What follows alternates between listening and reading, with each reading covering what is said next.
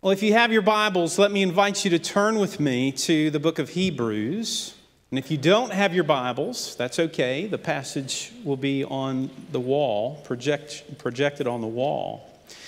But this morning, I told you 4 weeks, 5 weeks, 6 weeks ago that we this fall would be studying the book of Hebrews. And today is the day that we begin with an introduction to the book of Hebrews. So just in the way of preparation before we read, need to do a little bit of commentary about the book of Hebrews. It may be new to you, or you may be very familiar with it. But as we begin a series, I don't want to do heavy introduction, but some introduction I think is appropriate. Hebrews is a beloved book of the Bible that is rich in teaching, practical in application, and pithy in its communication. We call these 13 chapters the book of Hebrews, as it is not structured as a typical New Testament epistle with a personal greeting and introduction of the author, as is usually the case. This means we don't know who wrote Hebrews. Though there are many interesting and varying opinions, none of those ultimately matter, as God was not concerned to make this known to us. So I'll spare our time this morning and not even comment on the various names and theories surrounding possible authorship, because the truth is we don't know and we're not going to know, so let's just move on. If you do want to talk about that, I'm available for coffee or lunch this week. You just let me know. What we can say about the book of Hebrews is that the author, whoever it is, refers to his writing as a written word of exhortation to these Christians. Chapter 13, verse 22, he describes everything he's written as a word of exhortation. Both there and when that phrase is used elsewhere in the New Testament, it's referring to a sermon. And so what we really have is a sermon letter. And for this reason, Hebrews has been described as a sermon letter. And if you sit this afternoon or this week and you read all of Hebrews in one sitting, which would take you about 30 minutes, I think you'll see that's exactly what it is.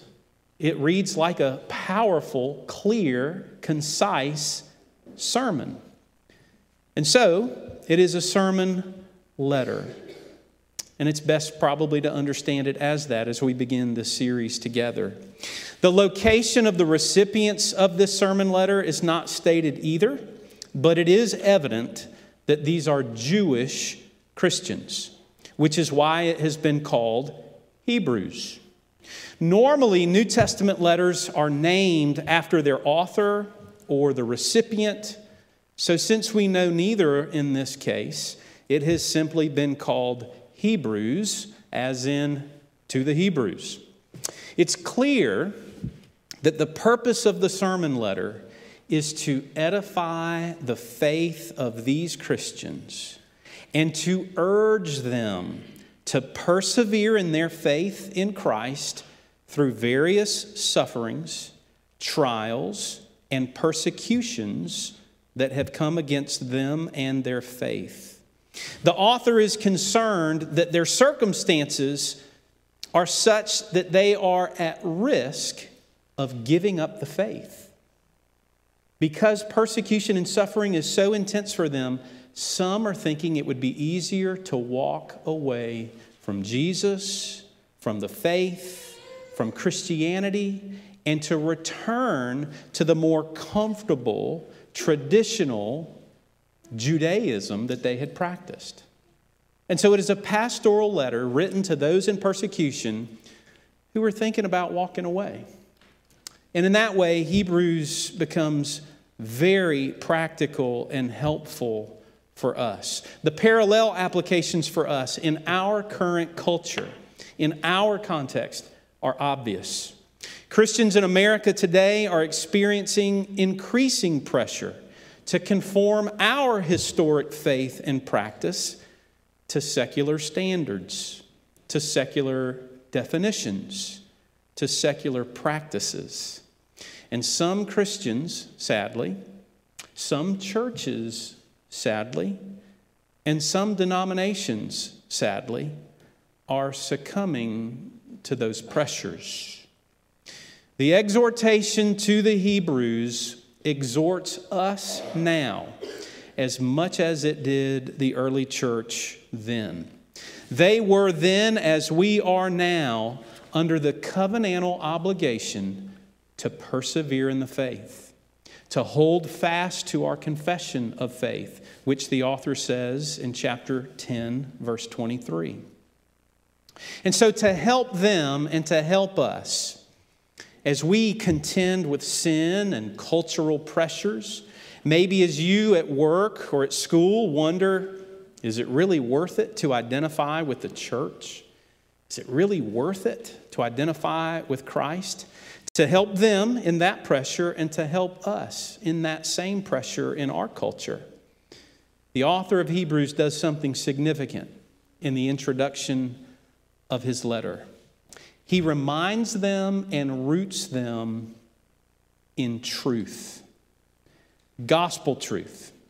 And that truth is one that we can be confident in and that will stabilize our faith in uncertain times. So what is that truth? How does he root them? What does he seek to equip them with to withstand those pressures? We'll give your attention to God's word. Hebrews chapter 1, verses 1 through 4. This is the word of God. In the past, God spoke to our ancestors through the prophets at many times and in various ways. But in these last days, he has spoken to us by his Son, whom he appointed heir of all things, and through whom also he made the universe.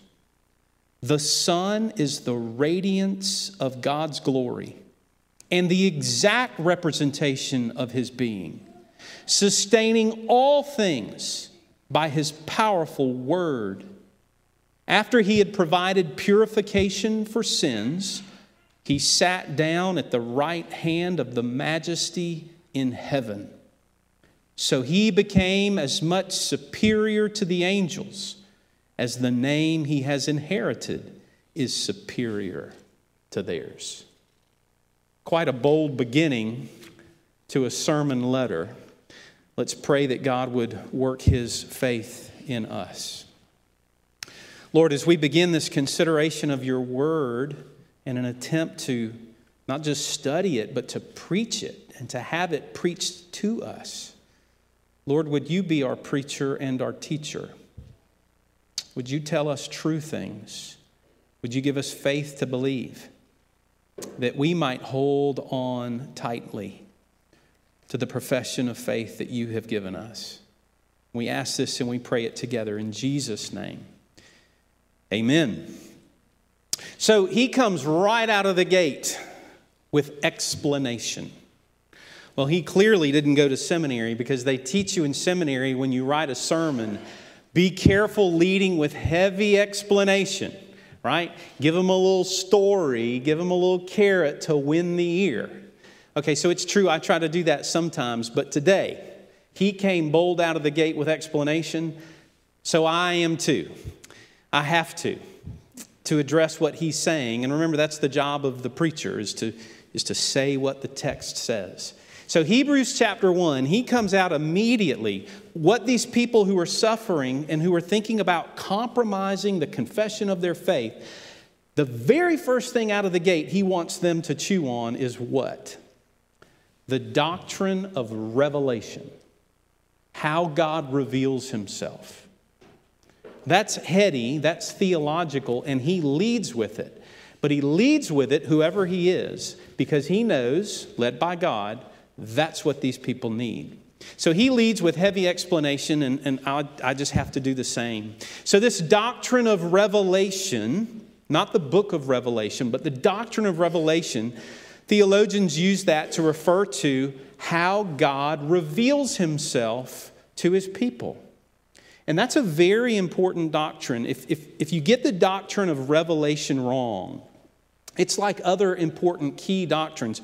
I think I've told you this before. It's kind of like you get up and you get dressed in the morning, and if you get the first button wrong on your shirt, you're going to be off at the top or the bottom, whichever way you start and go. There's an argument to be had about if you start at the bottom or the top, I'm sure. But you get either one, you get the first one wrong, and you get to the top and you're off.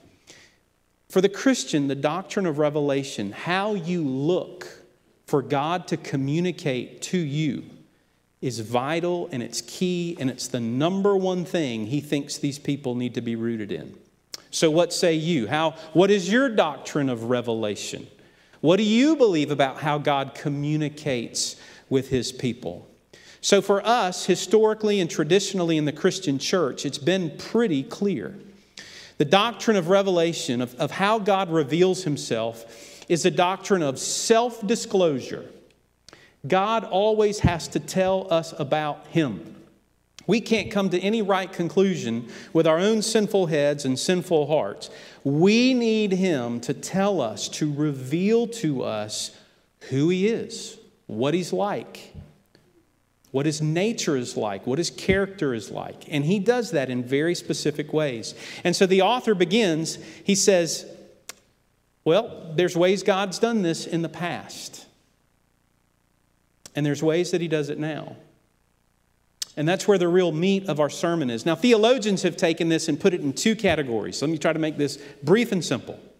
Two categories of revelation that the church has understood is general revelation or natural revelation, and then special revelation or supernatural revelation. General revelation, that non-specific revelation, we see when we walk out of the doors of the church when we leave here. The sun is bright, the trees are green, the sky is blue, the clouds are fluffy and white, and the scriptures say all of that testifies to the reality of a creative God. That is His handiwork, that is His masterpiece of His creation. And it testifies to who God is and to the nature of who God is. Psalm 19 models this when it says this concerning general revelation. The heavens declare the glory of God. The skies proclaim the work of His hands. Day after day, they pour forth speech. Night after night, they reveal knowledge. They have no speech, they use no words, no sound is heard from them, yet their voice goes out into all the earth, their words to the ends of the world. And so general revelation, we really believe that it is a testimony to the existence of God when you slow down enough to look at His creation. Problem is we don't do that very much. I remember many years ago when I was out of college and doing youth ministry, working with a boys' small group, I challenged them to get up early enough to watch the sunrise and to journal about it. And it was surprising to me that they did it. But every one of them said the same thing. These boys, 14, 15, 16, 17, 18 years old. They were like, yeah, we've never seen the sunrise before. We sleep through it every day. And maybe that's true of you. Maybe get up and watch the sunrise and think about Psalm 19 and how that is like a voice from heaven saying, this is my creation. I made this. So that's general revelation, which is very important, but especially important is the doctrine of special revelation. That God does something very special to name Himself and reveal Himself through various means. And in the Old Testament, He did it through the prophets. He would raise up a voice. He would raise up a person through whom He would speak His nature, His character, His law, His words. Listen to what Deuteronomy 18 says about this office of a prophet. Verses 18 and 19. I will raise up for them, this is the Lord speaking, a prophet like you, Moses, from among their fellow Israelites, and I will put my words in his mouth, and he will tell them everything I command him. I myself will call to account anyone who does not listen to my words that the prophet speaks in my name." So that's the Lord saying, this is the method and mode that I'm going to use. It's real. Now, lest someone abuse that, because there's great potential for abuse and misuse of that, right?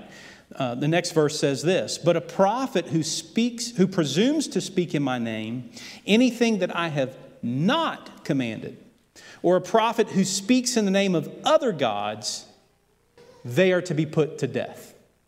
So very serious boundaries that the Lord does speak in the Old Testament through prophets. And if anyone should misuse or abuse that, there's a death penalty for it within Israel. Okay? So, whoa, how do we apply that? Not for this sermon, another day. So, general revelation, special revelation. And in the New Testament, we have something super special. And that is the incarnation and the inspiration of apostolic witnesses. The Lord himself says he comes as the Son, the exact representation of the Father. God in the flesh, the Lord Jesus, who we celebrate at Christmas, who was anticipated and foretold by the prophet Isaiah. And then following that, this apostolic witness where the Lord, like in Old Testament prophets, now speaks through the written word of the apostles who knew firsthand accounts with Jesus and his ministry.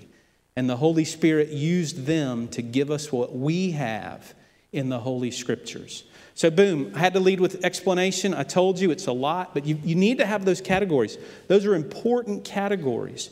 General revelation, special revelation, or call it natural revelation and supernatural revelation. That is how God has worked in the past and our understanding of it. Now, 3 quick points to this sermon. That was not a point, but probably should have been. All right, number 1, how God spoke in the past. That method and means that we just heard described. Verse 1, again from Hebrews says, "In the past, God spoke to our ancestors, our spiritual fathers, through the prophets at many times and in various ways." And if you've read the Old Testament or if you've heard any preaching from the Old Testament, you know that's precisely right.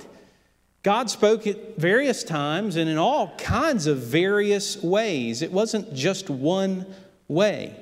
He spoke through voices.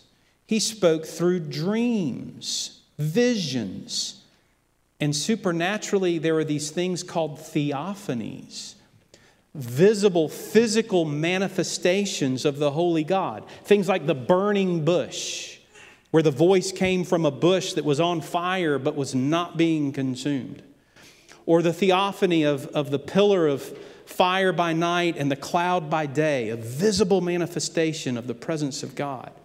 So there are these physical theophanies for Israel's good in the Old Testament. And that's how he did it. That was normative. It seems crazy to us maybe, but it was normative in Israel's experience with Yahweh. But God, in all those things, it was always God who was the initiator to reveal himself. And he always did it by his appointed means. You couldn't compel him to communicate. You couldn't force him to communicate. God communicated when God was good and ready and willing to communicate something. So those are, in a sense, the ground rules of how God communicated in the past. But the author of Hebrews says that there's a paradigm shift. Something has happened. And incidentally, in the Bible, anytime there's a paradigm shift, it's clearly pointed to. And this is an example of that. Listen to what he does in verse 2. That verse 1, that's how God did it in the past. But in these last days, which is very loaded language in the Bible, he says this.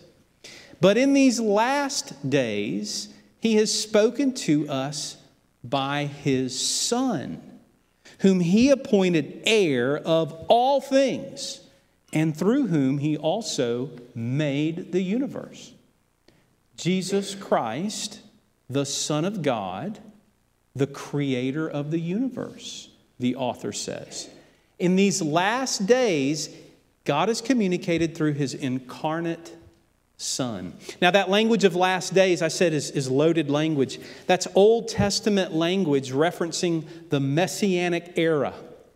When the last days come, even in Hebrews, our pastoral prayer section from Hebrews 10 referred to the day. That's anticipating a day to come. And all that language is always associated with the Messiah in His first coming or in His second coming. So it's loaded and meaningful. When we read that, the first thing we think of, oh, in these last days, you mean currently, presently. Well, yeah, that's right. It's true because it was for them. But it's also indicative of this Messiah that Jesus has fulfilled the office of. So God spoke in the past through the prophets, but in these last days, God is doing something. He's fulfilling all those promises that the prophets had made. And it's all about His incarnate Word in the Son. Now, that incarnate Word, how did He communicate? Now, this is very important. He revealed God's Word objectively, proclaiming it objectively. He Himself was the Word in flesh, and He spoke, He taught, He preached the Word of God objectively. Listen to what the Gospel of John in chapter 1 says of this Messiah of Jesus. It says, "In the beginning was the Word, and the Word was with God, and the Word was God. The Word became flesh and made His dwelling among us." Jesus is the Word. He is the incarnate Word, and He is objective. He is real. He is declared. He is true. So God spoke through the prophets, but in these last days, the Messiah has come, and now He speaks through His Son. And if you want a glimpse, now this is fascinating. If you want a glimpse to the author of Hebrews' doctrine of Scripture, to his understanding of the Old Testament, which is very important to be able to hear and see modeled. If you ever wonder if maybe we're overemphasizing things, listen to what he does right here. I think I have this for you. Hebrews chapter 2, verse 12. The author of Hebrews he quotes Psalm 22:22. And in Hebrews chapter 2, verse 12, he says that Jesus is the one speaking. That Jesus was the one speaking in the psalm. So he attributes to Jesus the words of the Psalms. And he doesn't do it just one time. It's not like a slip of the pen and it was a mistake. Then in Hebrews chapter 3, verses 7 through 11, he quotes Psalm 95. And he attributes Psalm 95, written all those years previous, to the Holy Spirit as the speaker. So you put that together and you get the doctrine of Scripture according to the author of Hebrews. That Jesus, the Holy Spirit, God the Father are the author of the Old Testament. And so if you don't read the Old Testament, you do so at your own peril. It's a part of God's objective revealed will to us. Many of the promises in seed form that would become the oak tree that Jesus is. But beautiful promises given to God and His church. And remember, in Mark chapter 9, our reflection, if you remember it, the Lord spoke as a voice from heaven at the baptism of Jesus. And what did He say? "This is my Son, listen to Him." So all authority of the Word of God is incarnate in the person of Jesus. And in the midst of their trial and their suffering, these Hebrews, according to the author, what did they need most? That they might stand their ground in their faith? They needed a healthy doctrine of revelation. They needed to know where to look for authority and for confidence, and that what they were believing was true, because it seemed as though that truth was being crowded out by all the pressures, all the voices surrounding them as they lived life in their culture. So God spoke in the past by the prophets. In these last days, He's spoken by His Son, who is the authority, who establishes everything. Now, in the way of application, point number 3, the last point. So, how does God speak now in the present? How does God speak now? It told us how He spoke in the past. It told us how He spoke at the time of the writing of this book. But what about right now? How does God speak to you? I have 2 points, and I want you to see them. Number 1, He speaks objectively through His Word, the incarnate Word, the written Word of God. Amen? That's to say, we look to the Bible as the authoritative Word of God. All right, number 2, B. What's the second thing we look for? What's there? No, there should be a B there. Is there not a B there? All right, then picture for me a B up there. Is there really not one? There should be a B right there. And you know what I had written there? Nothing. There is no B. God speaks to us through His Word. But you and I love to try to find some other kind of way. Because reading, hearing, discerning, seeking God's Word, that can be hard work, right? We can get all kinds of gut instinct, good ideas about how we think God should communicate to us. Tell us His will for our life, can't we? We can get creative, dangerously creative. But what I'm saying this morning is God has given us His Word, His objective Word, His revealed will to us, contained in the 66 books of the Bible. You and I have this fallen nature and instinct that are like, hey, that's great, but how about another method and means? Now, I want to close the sermon with some real-life examples and illustrations. All of these are true. I'm not going to name anybody, though you wouldn't know these people anyway. But I'm going to introduce it this way. You and I need to beware our culture's, our Christian culture's wonky ways of trying to discern God's will and to know God's will for our lives. Because we are wonky. There are wonky things happening around us. What do I mean by that? 30 years ago, I was a youth pastor meeting with a teenager in a coffee shop, Bruegger's Bagels. And I was trying to highlight this doctrine of Scripture. And I asked this person, I said, if God had an intimate and personal word that He wanted you to hear, how would you look for Him to communicate it? How would you look for Him to reveal Himself to you?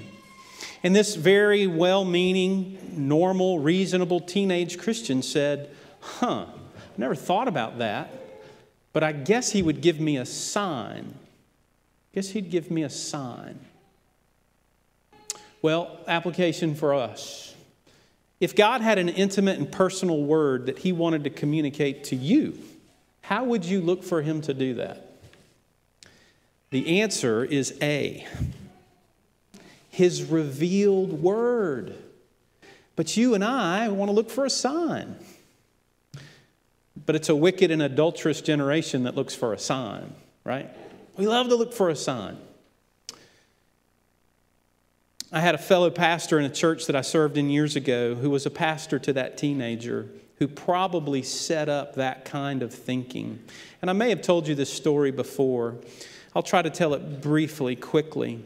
But this pastor in his middle-aged years had reached the point where he thought God was calling him away from this church to another church in Alabama, from Greensboro, North Carolina to Alabama.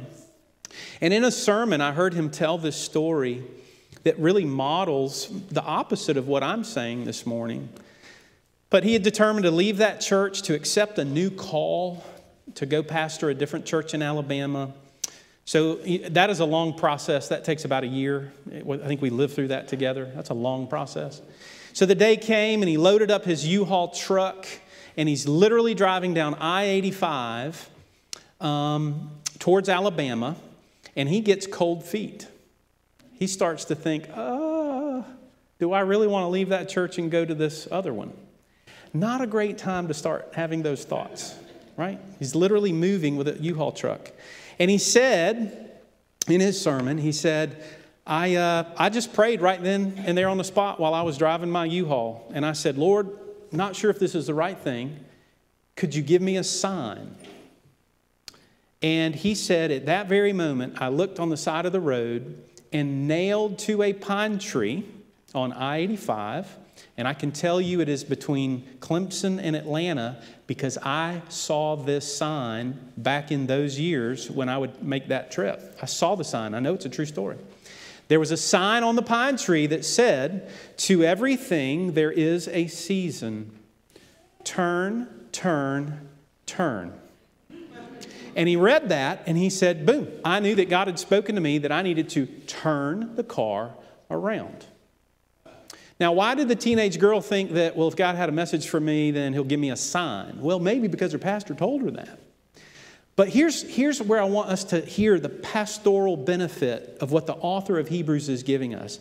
Do you understand how torturous it is if you and I are left in this life to read subjective signs rather than God's objective word? Because, by the way, to everything there is a season. He even said, that's from the Bible. But that's not the part that informed him. The part that informed him was turn, turn, turn, which are lyrics from the Bird song, right, old people? That was the informative part of what he looked to. And that's not the Bible. It's a good song, but it makes for bad instruction about how to make decisions in life. And by the way, that subjective nature and the torturous interpretation of it, how do you interpret turn, turn, turn? That's 3 turns. Do you turn this way and then this way and then this way again and go back? Do you see it's not helpful. It's also not biblical. The truth, and we can talk about this over a cup of coffee. The truth is, when God calls us to doing something, it can be painstaking and difficult to make decisions. I'm one of those people. But you put your faith in His revealed will. You put your confidence in the principles that it gives you. And then you make a decision. And you trust that God is at work. God's will be done. And it may not work out. It may be a hardship that you have to live through. But God's will be done. God will use that hardship for your good. So what is your doctrine of Scripture? What is your doctrine of revelation? How do you look for God to speak to you? This morning I want to be bold and clear out of the gate. Christians look to God's revealed will in God's revealed word. That's what we have. That's what He's given us. We don't look for God to do anything different than what He has said He does. Beware the person, beware the pastor who says, oh, I just heard God say. And people say that. Well, if you're repeating what Scripture just said and what you read, amen.